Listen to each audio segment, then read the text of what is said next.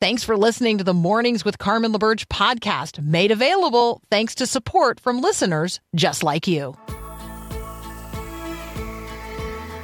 Inspiring you to bring God back into the conversation of the day. This is Mornings with Carmen LaBerge on Faith Radio.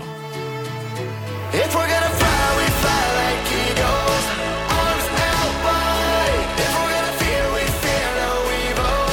We will rise. By your power we will go. By your spirit we are bold. If we're gonna stand, we stand as giants. If we're gonna walk, we walk as lions. Well, good Thursday morning. Paul filling in again for Carmen on this stormy Thursday, at least for many people still in the U.S., much of the upper Midwest under blizzard warnings and winter storm warnings. Here in the Twin Cities where our studios are, a little stormy, a little windy, a little snowy. Not as bad as they're thinking, but it's still, be careful if you're heading out today. What a way to start out a Thursday, right? Well, here we go. It's Thursday again, our Growing Your Faith verse of the day. If you just heard that a few moments ago here on Faith Radio. Lamentations 3:22 and 23. The faithful love of the Lord never ends. His mercies never cease. Great is his faithfulness. His mercies begin afresh each morning. What hope-filled words from a book called Lamentations. I hope that fact does not escape your notice. Jeremiah miraculously survived the fall of Jerusalem at the hands of the Babylonians. If you've ever read Lamentations, it starts with these haunting verses. How lonely sits the city that was full of people. How like a widow she has become. She who was great among the nations, she who was a princess among the provinces, has become a slave. Jeremiah saw the abominations firsthand. If you were listening yesterday, we were talking about Ezekiel saw these abominations as a vision before the fall of Jerusalem. Jeremiah witnessed them in person. And he prophesied, he pleaded with his people to return to God in the face of the pending judgment. By and large, they did not. He saw God's judgment poured out, many dead, many exiled. Jerusalem destroyed. But he also knew something else. Jeremiah knew the promise of God that the exiles would return in 70 years, that Jerusalem would lay fallow for 70 years, but then something would happen. Go find that in Jeremiah chapter 25. Still, this book, a series of lamentations, and like the lamentation or lament psalms, there's a lot of wailing and weeping about what is while turning to God and holding out hope for God, what God will do, what he promised to do. Let Jeremiah's words, I could talk, but I think Jeremiah's words, let him speak to us as he laments. The chapter 3, starts this way. I am the one who has seen afflictions that come from the rod of the Lord's anger. He has led me into darkness, shut out all light. He has turned his hand against me again and again all day long. He has made my skin and my flesh grow cold. He has broken my bones. He has besieged and surrounded me with anguish and distress. He has buried me in a dark place, like those long dead. He has walled me in, and I cannot escape. He has bound me with heavy chains, and though I cry and shout, he has shut out my prayers. He has blocked my way with a high stone wall. He has made my road crooked. He has hidden like a bear or a lion waiting to attack me. He dragged me off the path and tore me to pieces, leaving me helpless and devastated. He has drawn his bow and made me the target of his arrows. He shot his arrows deep into my heart. My own people laugh at me. All day long they sing their mocking songs. He has filled me with bitterness and given me a bitter cup of sorrow to drink. He has made me chew gravel. He has rolled me in the dust. Peace has been stripped away, and I have forgotten what prosperity is. I cry out, my splendor is gone. Everything I had hoped for from the Lord is lost.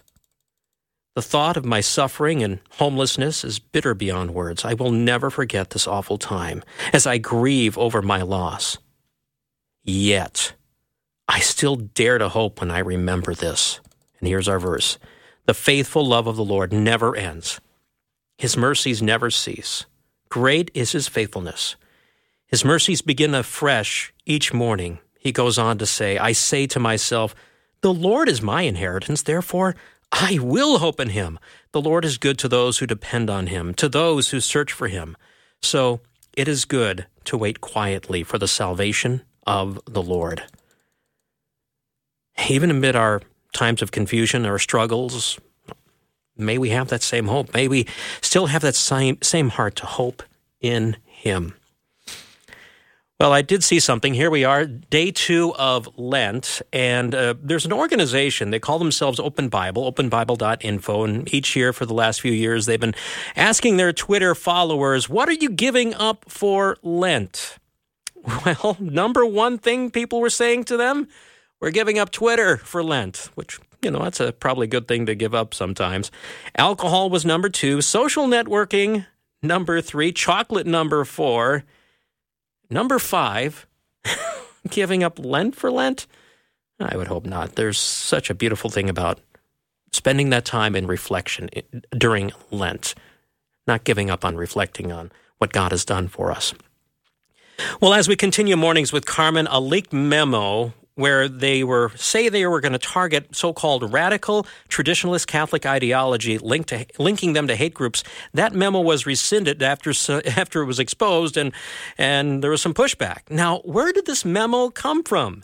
Ben Johnson, the rights writer, he joins us every Thursday. He's in 1 minute. I'm Paul, filling in for Carmen here on Faith Radio.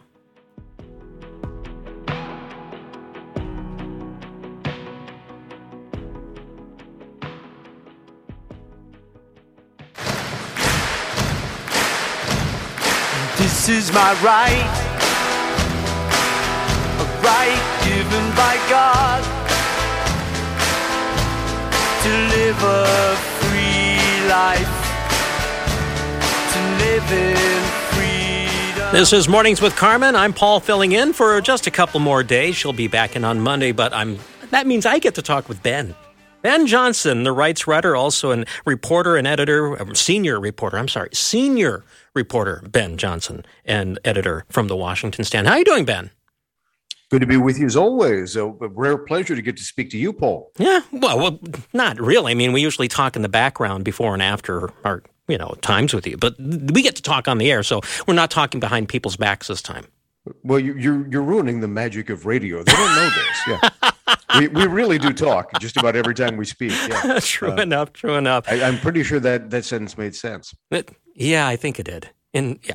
Anyway, let's get to what we're going to talk about here. I talked about a few moments ago about this memo that was leaked from the FBI where they were targeting so-called radical traditionalist Catholic ideology, again, trying to tie it to hate groups. Now, first off, where did this come from? Well, the list that they used was derived from the Southern Poverty Law Center, SPLC. And of course, that name will be familiar to many of the listeners for a very long time. The SPLC has targeted traditional Christians as alleged hate groups if they do not, for example, believe in the belief that gay marriage, for example, is one of the ideas that they say will lead you to be a hate group. So there are a lot of Christian ministries that are targeted as alleged hate groups, including, I should say, the parent group of the Washington Stand, the Family Research Council. Based on that map, it led a crazed gunman to shoot and wound the guard Leo Johnson, no relation of mine, at FRC about 10 years ago. Yeah, so, it wasn't that long. Yeah, it's been a very long time that they've added this extra criteria. So they noted that obviously traditionalist Catholics reject LGBTQIA agendas, and so they added them to this list and tried to tie them, in the words of the memo, to quote unquote violent extremists. Okay, so that's where the impetus. Now, thankfully, word of this memo came out, and the FBI did at least allegedly done a 180. Yes, they rescinded it after a lot of public pressure.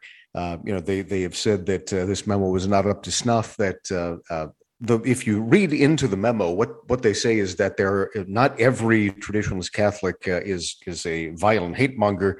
They haven't been able to go that far just yet.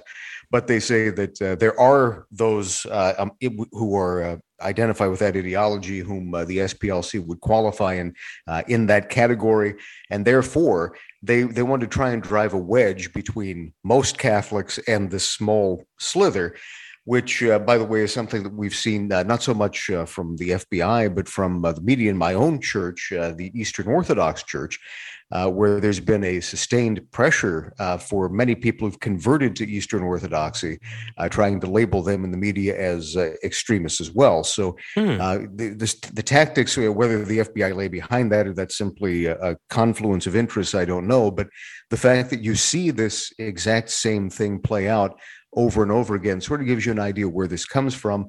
And so finally, after some public pressure, they said this should not have come forward. Of course, there were a lot of Catholic bishops who obviously spoke out about this, and members of other churches, religions. Our group, the Family Research Council, spoke out against it. And former members of the FBI, former directors and bureau chiefs and so on, said that this document should never have seen the light of day, but it's very concerning that it was never drawn up in the first place. It is. Well, again, you mentioned one of the key issues in that had to do with a lot of traditional and biblical understandings, creational understandings of what, human flourishing, and how that goes against much of what is happening out there within a lot of the LGBT ideologies.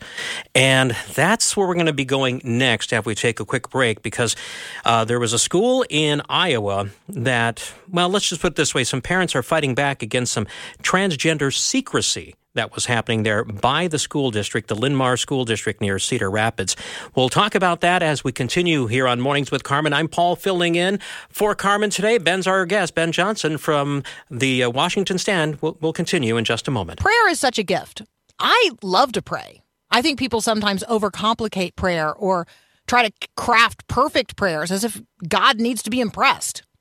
God just wants to hear what's on your heart and mind. He just wants to hear the sound of your voice. He wants us to turn to him with great expectation and faith that says, I don't have the power nor the resources, but God, you do. Or I don't know what to do, but my eyes are fixed on you. Or God, thank you.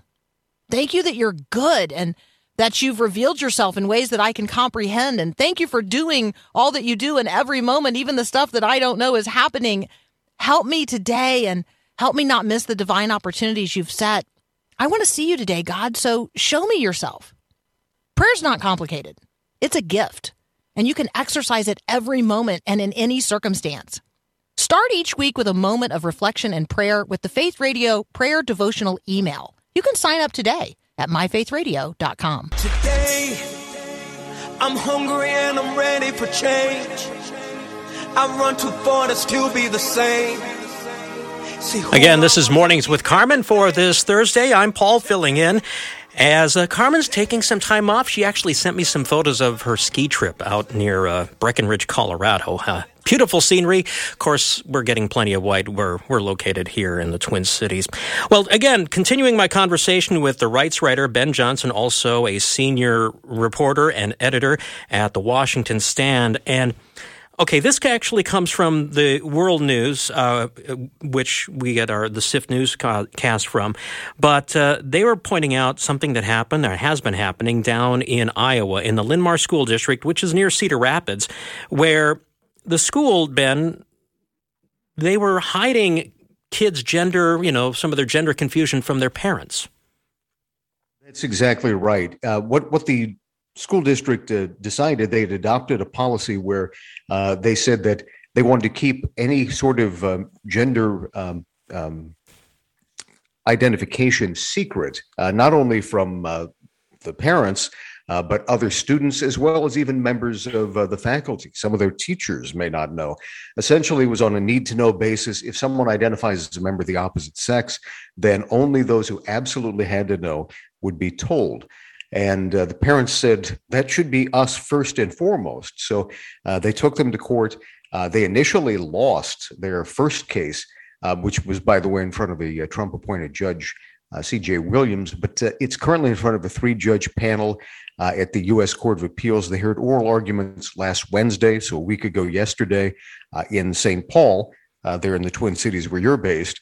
And hopefully we will have a decision very soon. But clearly this should be the very first person who is notified is the people who are primarily charged by the law and God himself with the upbringing of these children. Yeah, one of the concerns was, okay, the parents were saying, you didn't tell us, and the school district, one of their ways of arguing is, well, you could have just asked for the information, our records about it. It's like, you could have also just told us, because my wife is a second grade teacher, and she tries to have good communication with the parents about things happening in the kid's life, both good and bad, anything that is, really impacting the child's well-being. And yet here, they're hiding it. Yes, you're right. Ordinarily, if a child shows up and he's got a different kind of countenance, there seems to be a change in the mood. Sometimes that would trigger a letter back home or a phone call with parents. Or both. Certainly would come up at, the most recent parent-teacher conference. And yet here we have one of the most life-affecting decisions that someone can make. And essentially, the state is acting as a surrogate parent, saying that the child should be able to make a decision independent of his parents. Okay. Now, related to this is an article you have up at the Washington Stand. This will be in our show notes about a controversial trans clinic down in the St. Louis area that basically, okay, I'll let you explain it, because there was this group of fifth grade girls that came in to the clinic and said, hey, we're all trans. Yes, this is really a heartbreaking story in many ways, but so revealing about the transgender industry. As you say, there was a pediatric gender transition clinic associated with Washington University in St. Louis. And this is the same clinic where a whistleblower named Jamie Reed came forward.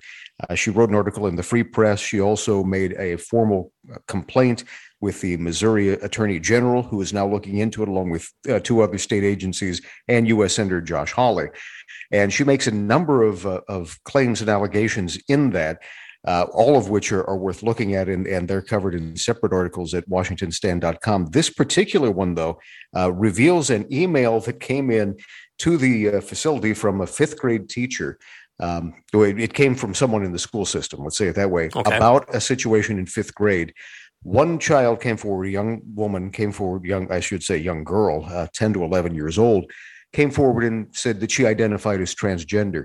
And suddenly the next day, most of the girls in the class came forward in the same way and said, we're transgender as well. And they asked, how should we respond to this?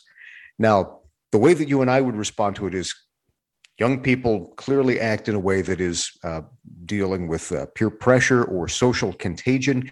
Matter of fact, there was a study that was done by Dr. Littman several years ago on what's known as rapid onset gender dysphoria, ROGD, where she said the primary means is social contagion, particularly among young girls, where they will hear this, they will be influenced by one another, and suddenly they'll all present the same symptoms.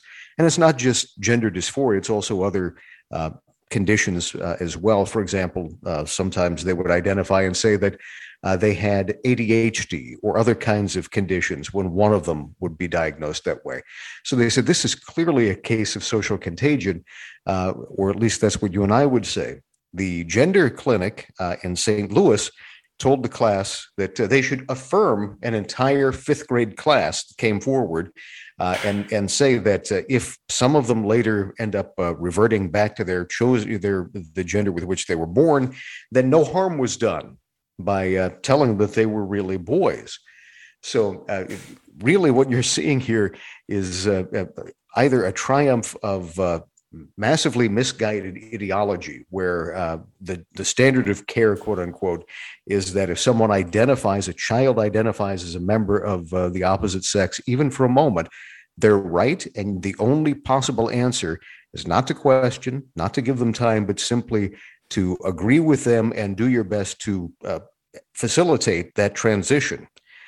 Or it's a profit motive where this facility makes a great deal of money, and that's something that Jamie Reed exposes in some of her other allegations, which are currently being litigated by the state. Yeah, you and I both watched a video. They did a podcast after Jamie Reed released that information through the Free Press website, and it was it's on YouTube. You can find it. And the interview they had with her and her lawyer and some other people, it's like, wow. The whole idea of social contagion, we've been dealing with it for a long time. I remember back when I was in high school, there was a contagion of things like anorexia that was happening in some schools. And now with social media, it's just exploded, and yet people are blind to this because of ideological and possibly even monetary stuff, as, some of the, there's people making money off of this. Well, they make money, and unfortunately, they make money for life because when someone gets into the pipeline, it's interesting. Statistics show very clearly that 85% of people who identify as a member of the opposite sex when they're underage, by the time they're 18, will grow out of it. So if you do nothing, you don't change anything, 85 to 90% will no longer identify as a member of the opposite sex by the time they're adults. And that seems, by the way, to coincide with essentially the time when your brain is fully developed, around the age of 26. So if you do nothing, most people will not change. People who are, quote unquote, affirmed and are put on puberty blockers, almost 100% of them go through with gender reassignment, which says that there's something going on besides just the drugs. It's something to do with the affirmation, with the contagion, with the idea that some people are continually telling them, this is your identity, this is who you are, and you need to do this. And again, once you're on puberty blockers or then cross-sex hormones, and it may ultimately terminate in some kind of surgical process. But when it's all said and done, you have to continue taking these for life, thousands of dollars a year. Yeah. So they have a customer for life, and the industry is set to essentially triple over the next 5 years, according to the most recent estimate that I've read. So there is a huge industry here and a huge profit-making motive. And I'm always sort of taken aback by those on the left who have read Ralph Nader and others, and they believe that corporations are evil, big pharma is evil. Corporations will do anything, including intentionally hooking and killing their customers, except if they are the transgender industry or the abortion industry. Yeah, we're talking with Ben Johnson, the rights writer, and also writer and editor at the Washington Stand. A couple of articles we're not going to have time to talk about right now, Ben. Have you finished the article where you're looking at the Department of Education rescinding a Trump-era rule that allows the government to withhold taxpayer funding to universities that discriminate against religious organizations? That was a long sentence, wasn't it? Well, and it's a longish article, but hopefully it'll be up today at WashingtonStand.com. As you say, what it would allow people to do, the Trump administration passed a federal rule, regulation, saying that if a university has violated students' religious rights and a court has ruled to that effect, then the federal government could withhold taxpayer funding, could permanently disbar someone from receiving federal funding if the violation is bad enough. Because that's a violation of the First Amendment. Yes, well, that's what you would think is why should Christian taxpayers be forced to subsidize their own oppression by a university through their tax dollars? And yet the Biden administration has said the courts already have enough resources. Christians have enough resources by having recourse to the courts. Therefore, we're going to remove this protection because it, quote unquote, creates an undue burden for the administration. Now, the administration has created lots of new regulations dealing with the university. So it tells me that they just don't have an interest in protecting the rights of Christians and other believers. Yeah. You also have another article we definitely don't have time for, but heartbreaking but sad one about a 15-year-old girl who is illegally coerced into an abortion by some social workers. It is a heartbreaking story. And again, you see the government interposing between parents and the children. In this case, there was no legal consent obtained, according to the lawyer whom I spoke with at length. And I would simply direct people to go over to WashingtonStand.com, take a handkerchief, and read that article. Yeah, bring a handkerchief. It's not good. But Ben, thanks again for keeping us informed and talking with us every week here on Mornings with Carmen. The pleasure's all mine. Good to speak with you. You too. Again, this is Mornings with Carmen. I'm Paul, filling in for Carmen this week here on Faith Radio.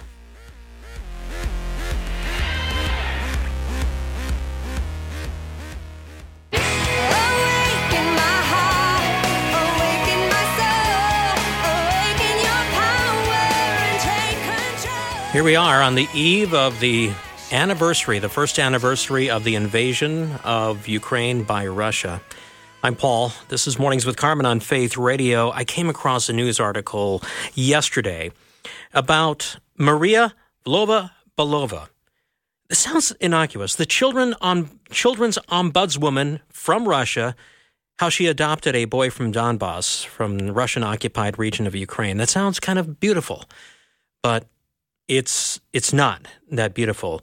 Vlova-Belova, hopefully I'm pronouncing that correctly, announced she was proud in her meeting with Russian President Vladimir Putin earlier that, she was adopting Philip, who for a long time wanted to return to Ukraine but now appreciates his new home. The children ombudswoman is closely involved in removing Ukrainian children from Russian-occupied regions.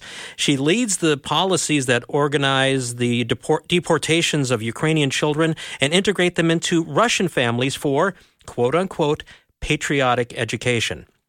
That is also why the United States has placed her on a sanctions list. Russian policy of taking children from Ukraine into Russia is very controversial. Last week, a study from Yale showed that Russia is holding at least 6,000 such children in these re-education camps to Russify them. According to researchers, there are at least 43 of these facilities in Russia. The policy of taking children and re-educating them could even be considered genocide, according to Nathaniel Raymond. He talked about that during the presentation of the report at Yale. The transfer of children to change or destroy a nation's identity is forbidden by international law. Some of these Ukrainian children were eventually transferred from a re-education camp into foster families or adoptive families, but many of these kids are not really orphans. Their families are still alive in the Ukraine.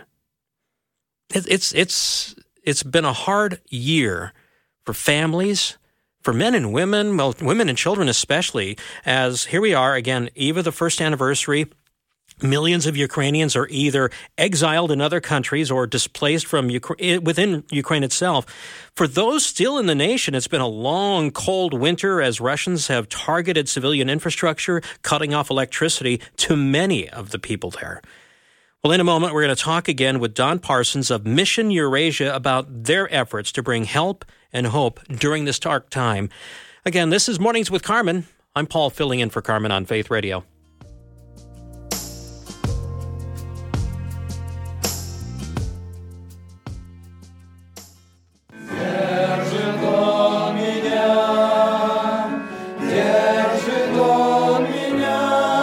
The family hunkered down about a year ago as the bombs were falling in Ukraine when Russia started the invasion, singing, "He Will Hold Me Fast" in Ukrainian.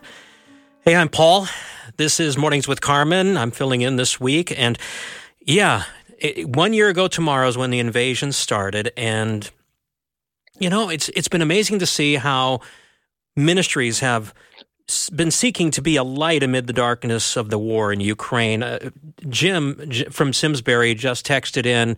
By the way, you can always text in your thoughts, 877-933-2484. Jim said, my sister leaves Sunday for Poland and Ukraine for a resupply mission for the organization she is part of. So safe travels, Jim, for your sister. And would you thank her for us? Would you really thank her for us?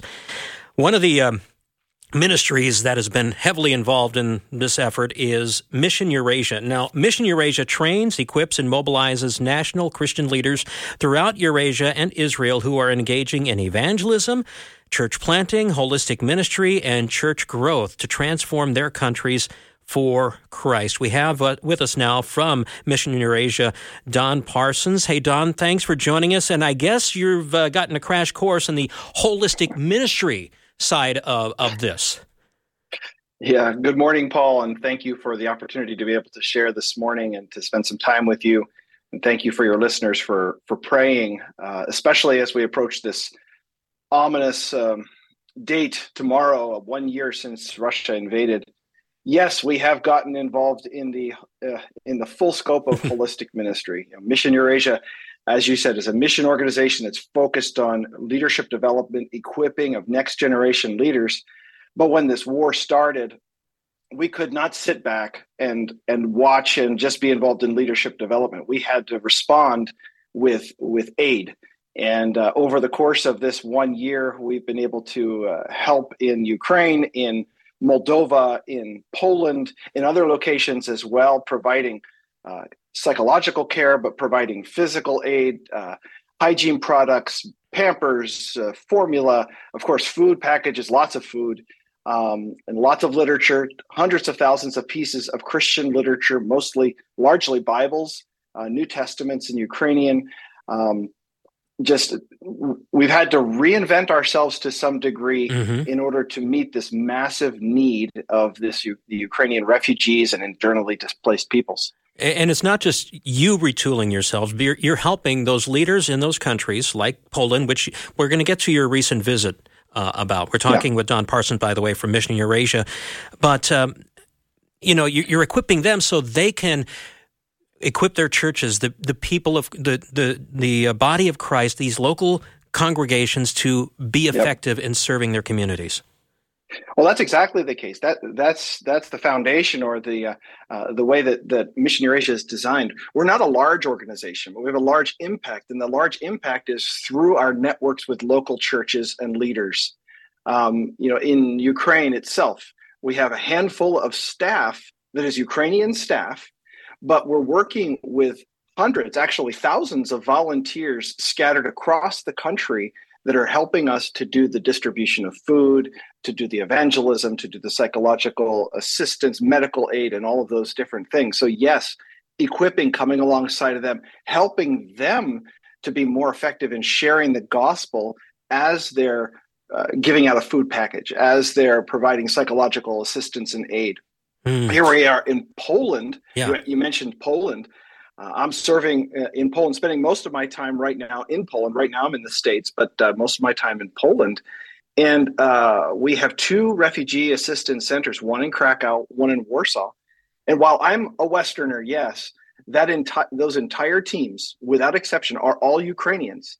So it's mostly Ukrainian refugees, Ukrainian leaders, Ukrainian believers that are reaching and working and doing the job of reaching Ukrainian and helping Ukrainian refugees and displaced peoples. So it's a beautiful picture. It's challenging, but it's a beautiful picture. So really, you're just a support guy. You're just equipping, supporting, encouraging, and giving them resources to do what they're doing. That's right. Mission Eurasia is able to help through your listeners, for example, and many others. We're able to provide the food itself, purchase the food. Of course, they're purchasing it there, but have those resources to be able to purchase those items and then to be able to hand them out. And we're just doing the equipping, the spiritual equipping, and providing those resources so that they can get the job done. And I see the long-term benefit is these communities, these local church communities, they're going to be there in the long haul, and they can continue ministering to these people that are brought in. Absolutely. And Ukrainian Slavic churches in Poland, they have multiplied because of the war. Really? Just imagine that. Because of a war, you've seen a church planting movement start. We've seen from our church in Warsaw, where I'm based in Warsaw when I'm there, we've had 2 churches that have been planted, daughter churches, as a result of the war, just because of capacity, because of the need, because of the interest. That church itself was a Ukrainian-speaking church before the war, had about 200 people coming, and then all of a sudden it ballooned to 600. But the hall only holds about 400 at best. And so we thought, well, let's do some church planting. And so we've got Ukrainian brothers and sisters that are out planting churches there and in different cities all around the country. And we're, as Mission Eurasia, we're trying to support those leaders, trying to support those church planters. I'll just mention on Saturday, we actually have a Zoom gathering for leaders in Poland, church planters, to try to mentor, encourage, and give them some equipping so that they can be effective in their ministries scattered all over Poland. And it's a huge need to do that, but it's also a beautiful picture to see that God is working in the midst of these difficult things, kind of a Genesis 50 moment. What man intended for evil, this war is an evil intent. No question. God has used for his glory and his good. That's good to hear. Again, we're talking with Don Parsons from Mission Eurasia. They've been busy like you, Don. You've been doing most of your work in Poland, and you have workers also in Moldova. According to one report I saw, there's still about 8 million Ukrainians. Well, they have fled the country. I assume most of them are still outside the country. There's another 6.5 million displaced within the borders of Ukraine. That is a massive displacement of people. Those are huge numbers. That's a third of the population, the pre-war population of Ukraine, is either refugee or displaced. A massive number of people, yes. Well, as we continue our conversation here in a few moments, we want to look inside the nation of Ukraine because Mission Eurasia has been busy there as well. Again, talking with Don Parsons from Mission Eurasia. You can find more about them. I didn't put down the website, did I? Don, what's the website for Mission Eurasia? It's real simple. MissionEurasia.org. MissionEurasia.org. That's very simple. And we'll continue our conversation in just a moment. I'm Paul, filling in for Carmen. This is Faith Radio. Thanks for listening to the podcast of Mornings with Carmen. As you know, this is a rebroadcast of the live radio show carried on the Faith Radio network. There's a lot going on at Faith Radio. Tons of free resources just waiting for you and for you to share with others at myfaithradio.com. How does that all happen? Well, it happens through listener support. So Faith Radio, Mornings with Carmen, all available because of listener support from listeners, well, just like you. If you're a supporter, thank you so very much. If you'd like to become a supporter today, just visit myfaithradio.com. And again, thanks for being a part of what we do every day at Mornings with Carmen. Стою на перехресті усіх своїх думок. What's it like inside Ukraine right now on this eve of the Russian invasion? I'm Paul. This is Mornings with Carmen, and I'm talking with Don Parson from Mission Eurasia that has been serving Ukrainians both outside the country, where Don has been doing most of his work, and also inside Ukraine. And I know Sergei Rakova, your president of Mission Eurasia, has been, has been busy going back and forth from here to Ukraine. And again, give the lay of the land there right now. What's been happening there, Don, in Ukraine? Sure. Yeah, Sergei travels on a regular basis in and out, typically through Warsaw. None of the airports in Ukraine are actually open, so he has to come through Warsaw, which is always a good opportunity for him to spend time with us and our refugee center team. But it travels around the country with Denise Garankov, our director there in Ukraine, and sees the things that are happening there. Open doors for the gospel. Meeting the needs of people that are in desperate straits and desperate situations. I think we've talked about this before. One of the things that Mission Eurasia has been involved with is this stoves project. Yes. So you have Russia trying to destroy the infrastructure of Ukraine, to put the lights out, to turn the heat off, and so forth. Well, it's effective in some ways, but what's happened is the Church of Jesus Christ has gathered around. We have been able to manufacture nearly 2,000 wood-burning stoves and to have them placed in people's homes and in warming centers, largely in churches all around the country. And Sergei has helped to see that happen in different places. So you'll have a warming center. People will also provide generators. So people will gather in a church for warmth, for some food, and they're able to get their phones charged. And while they're there, they hear the gospel of Jesus Christ. They have Bible studies. And so these are some of the things that Sergei has shared and has seen time and time again, where people that are distraught, people that are afraid, they're gathering in churches in places where they would not have gathered previously, but they're there now. They are there now. And of course, with the churches, where I'm trying to go with this, I'm having a mental block. Sorry, Don. But okay, the churches are, again, living out the gospel in ways that are, again, it's like God has planned some of the stuff. I guess that's where I'm really getting to. It's like, even though, as you said before, this is one of those moments, what God meant, or what man meant for evil, God meant for good, and He's been he's been empowering his church, and he's been using organizations like yours to be that power. I mean, okay, you mentioned about one of the cities when we were at break. There's a city down in southern Ukraine that was liberated, and tell us about the story.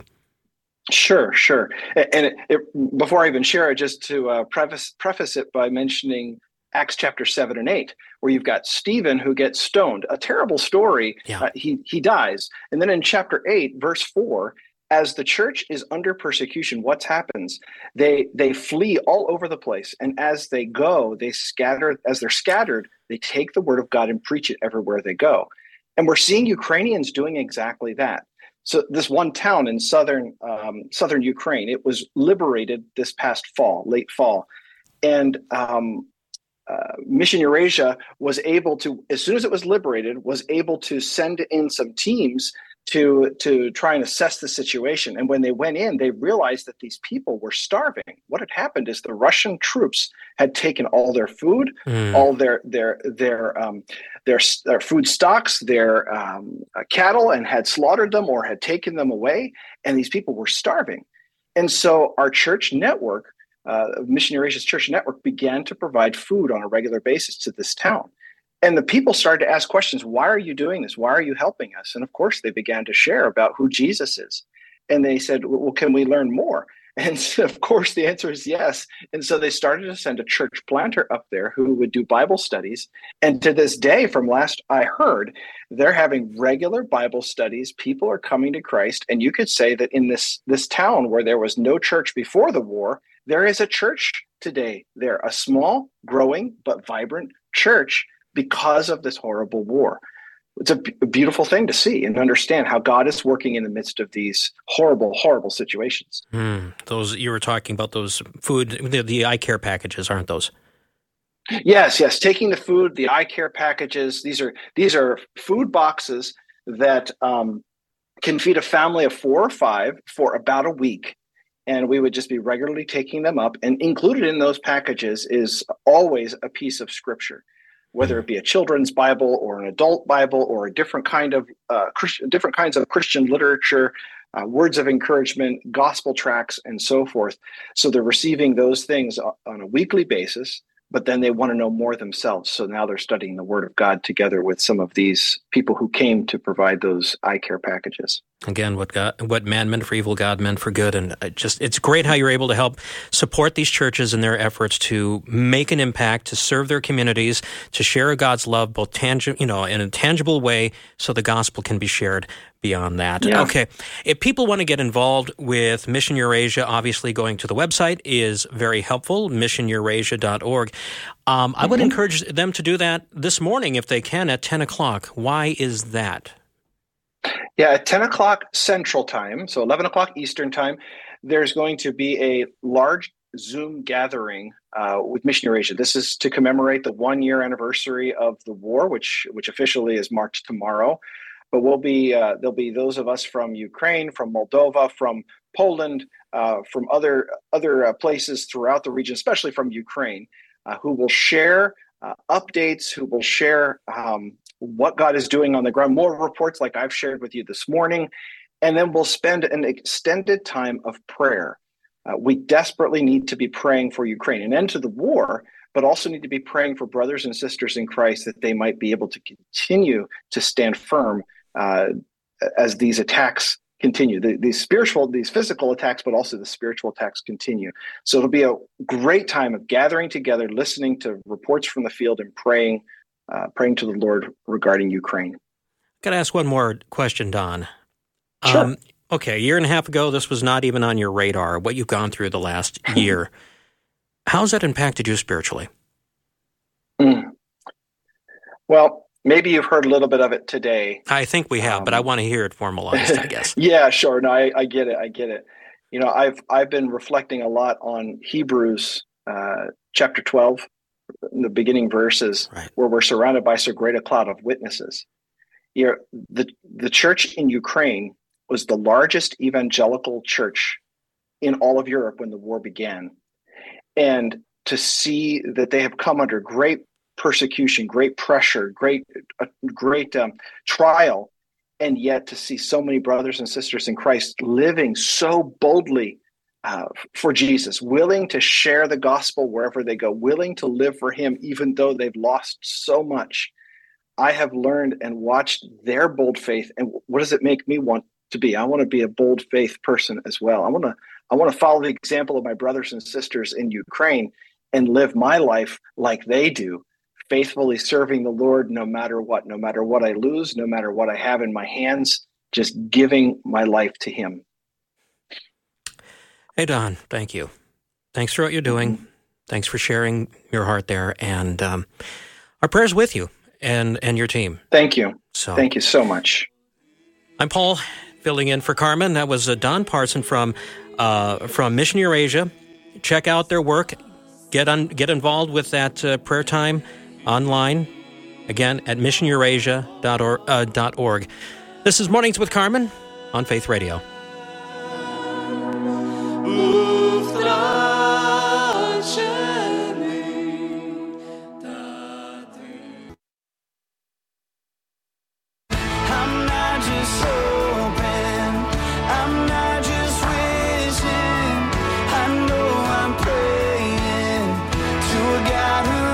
And he is listening, so keep praying.